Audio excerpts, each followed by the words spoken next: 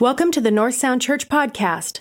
For more information about North Sound Church, please visit our website at northsoundchurch.com. To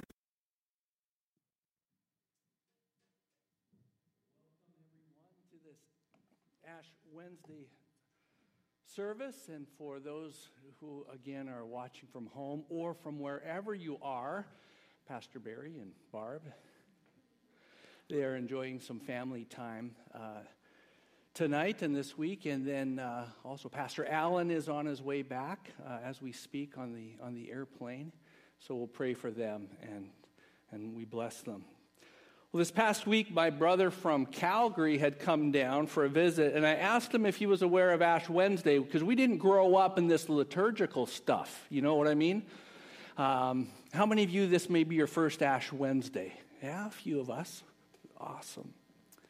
So when I asked my brother, his name is Kevin, have you ever done Ash Wednesday? We're doing Ash Wednesday next week. He was like, what? No, I've never done Ash Wednesday. I said, have you ever seen anyone come through the mall or something on a Wednesday with a cross on their forehead? He goes, no, I've never seen that.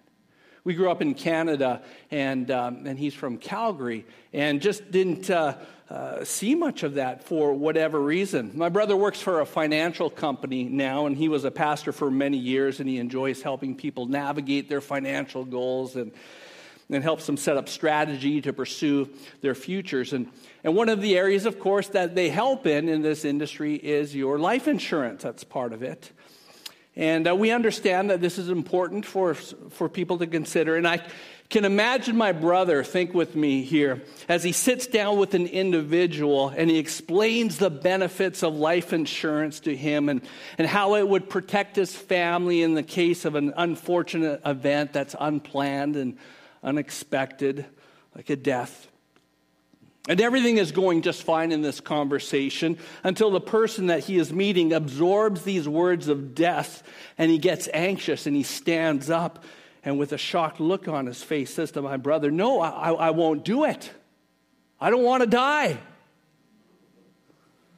I expect most of us feel like this, and even if we don't say it, we embrace life and we don't like to consider death. Many things in our culture keep us from facing the reality of death. We work so hard to stay young. We drink that many cups of water. We want to remain youthful in appearance and healthy in body so as to delay the inevitable.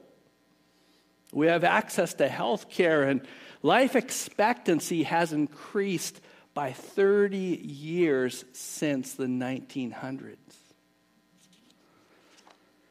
We'd rather not think about the fact that we will die, so we may be less than happy with Genesis 3:19, though originally it was addressed by God to the first man, Adam. This verse speaks to us all when he says, by the sweat of your face you shall eat bread until you return to the ground.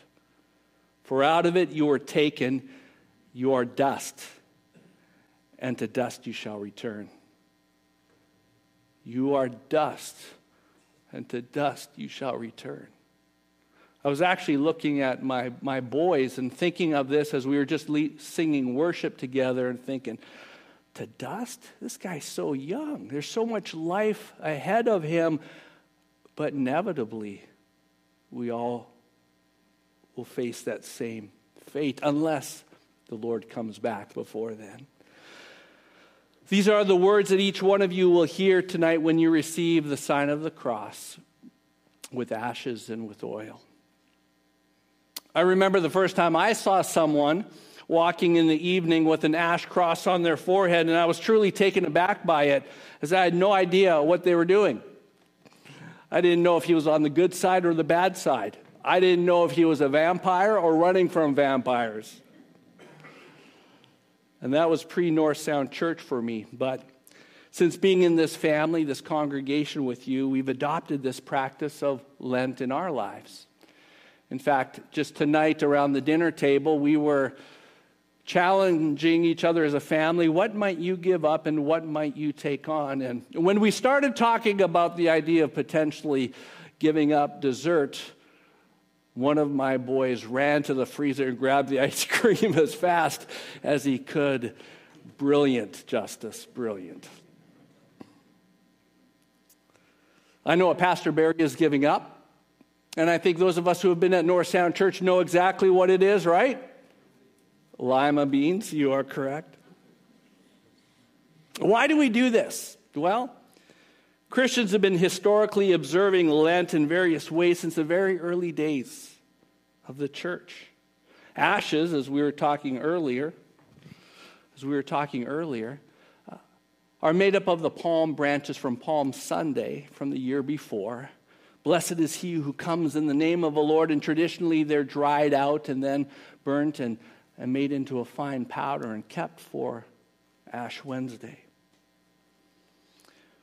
For these days leading up until Easter, Christians from all over the world, by the millions, will be giving something up, some distraction, perhaps laying something down like a habit or a sin. Like the writer of Hebrews says, let's lay aside every weight and the sin that so easily keeps us back so that we can run. And Lent is a great time for us to do so. Whether it is a sin or a distraction or something you may even enjoy doing, giving something up is a way to show God that we just want him more. It could be anything from abstaining from social media or a certain type of food. Could be movies or whatever it is. It's something for you to bring before God and to lay it down. It's your sacrifice. Then we also choose to pick something up, something like a spiritual practice. It could be spending more time in devotions, and we talked about that. One of my sons wants to read the Fox's Book of Martyrs. It could be memorizing scriptures or even practicing generosity or silence or solitude. It's a time of just enjoying being with him more. But tonight, this Ash Wednesday, we recognize our mortality and our need for him. We recognize that we all carry some baggage, and every month during communion, we pray a prayer of confession together. We say together, we have sinned by what we have done and by what we have left undone. We have not loved God with all of our hearts. We have not loved our neighbor as ourselves. And Ash Wednesday is a time to recognize this. But we don't have to live carrying this load throughout our lives. A few years ago on an Ash Wednesday, Pastor Barry read a passage from Pilgrim's Progress. How many of you have read Pilgrim's Progress? Yeah. Very famous book. It was written in the 1600s, and for almost 200 years, it was the second bestseller right next to the King James Version Bible. It was written by John Bunyan, and if you know the story, he was in prison for 12 years because he was meeting with people outside of the walls of a church and talking about God and preaching. Pilgrim's Progress is an allegory. It's a story of the Christian journey. Perhaps this could be something that we might enjoy reading in this Lent season. In the part of the book that Pastor Barry read, and I'm going to read it again tonight, it's the part where Christian loses his burden. And John Bunyan writes this, as you remember, as if it was a dream, and he reflects and he says, "Now I saw in my dream that the highway up which Christian, the main character, was to go was fenced on either side with a wall. That wall was called salvation. Up this way, therefore, did burdened Christian run, but not without great difficulty because of the load on his back. He ran thus till he came at a place somewhat ascending, and upon that place stood a cross, and a little below, right in the bottom, a sepulchre. So I saw in my dream that just as Christian came up to the cross, his burden loosed from off of his shoulders and fell from off his back and began to tumble. and so continued to do so till it came to that mouth of the sepulchre, where it fell in, and I saw it no more. Then was Christian glad and lightsome, and said with a merry heart, He has given me rest by his sorrow and life by his death. Then he stood a while to look and wonder, for it was very surprising to him that the sight of the cross should thus ease him of his burden. He looked, therefore, and he looked again, even till the springs that were in his head sent the water down his cheeks. Now as he stood looking and weeping, behold, 3 shining ones came to him and saluted him with, "Peace be to you." So the first said to him, "Thy sins are forgiven you." The second stripped him of his rags and clothed him with a change of raiment. The third also set a mark on his forehead and gave him a roll with a seal upon it, which he bade him look on as he ran, and that he should give it to the celestial gate. So they went their way. Then Christian gave 3 leaps of joy and went on singing. And here's the song. "Thus far did I come laden with my sin, nor could aught ease the grief that I was in till I came hither. What a place is this! Must here be the beginning of my bliss? Must here the burden fall off my back? Must here the strings that bound it to me crack? Blessed cross, blessed sepulchre, blessed rather be the man that was there put to shame for me." Perhaps we should be jumping up and down for joy because of what Christ has done for us, the wonder of our salvation. And this is the motivation that we come together for this Ash Wednesday. That we would love him more and that we would want to get closer to him.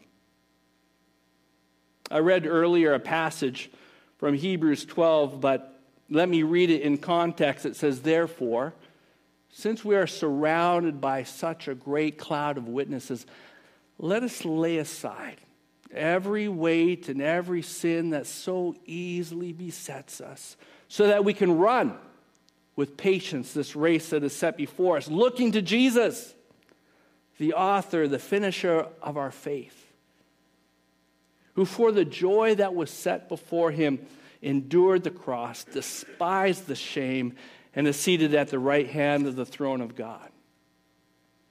So as we come forward this evening and we have ash imposed on our forehead with the sign of the cross, it's a reminder that we're just mortal beings. We need a Savior so that we can live eternally. It's a reminder that the cross is the only remedy for our condition. So this evening we come to the cross, and I invite you to repentance, to God's grace, to his forgiveness. In a few moments you will come up, and the ashes that I place on you are a sign of mourning and repentance, of mortality and the need of a Savior. In Joel 2:12-13 we read, "Yet even now, declares the Lord, return to me with all of your heart, with fasting, with weeping, and with mourning, and rend your hearts, not your garments. Return to the Lord your God, for he is gracious and merciful. He's slow to anger and abounding in steadfast love, and he relents over disaster." So God invites us to return to him with weeping, with fasting, with mourning. And Lent is a time set aside for us to do that, to reflect on our relationship with him.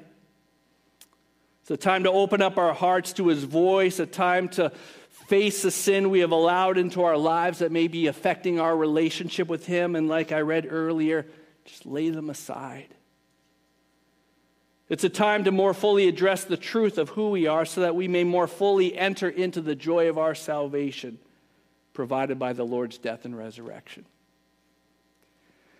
Lent is a season to embrace our hunger that we might be filled with the joy of our salvation as we feast at the celebration of the resurrection of our Savior on Easter morning in just a few weeks from now. So as we prepare to receive the sign of the cross and as we enter into a season of giving up something, that Christ, I pray, would be present with you as we take a step closer to Him by putting something that is important to us, maybe, or that distracts us. We put it down. And we pick up a spiritual discipline or a practice that would help us to focus on Him more. Would you stand with me as we pray a prayer together? And I would ask that you would begin to prepare your hearts. Let me pray over you. Dear people of God, the first Christians observed with great devotion the days of our Lord's passion and resurrection, and it became the custom of the church to prepare for them by a season of penitence and fasting. The season of Lent provided a time in which converts to the faith were prepared for holy baptism. It was a time for when those who because of notorious sin had been separated from the body of the faithful, they were reconciled by penitence and forgiveness and restored to the fellowship of the church.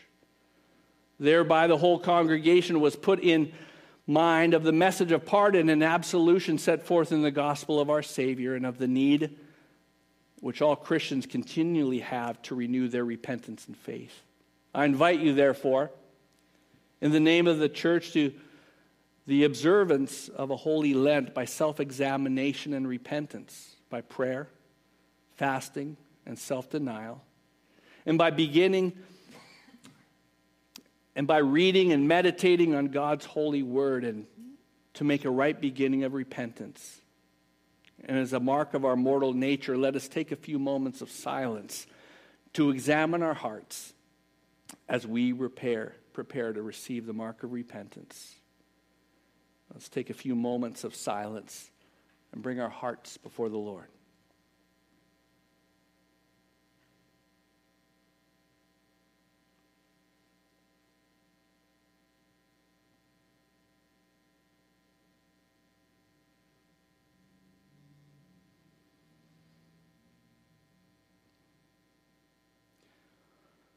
Almighty God, you have created us out of the dust of the earth.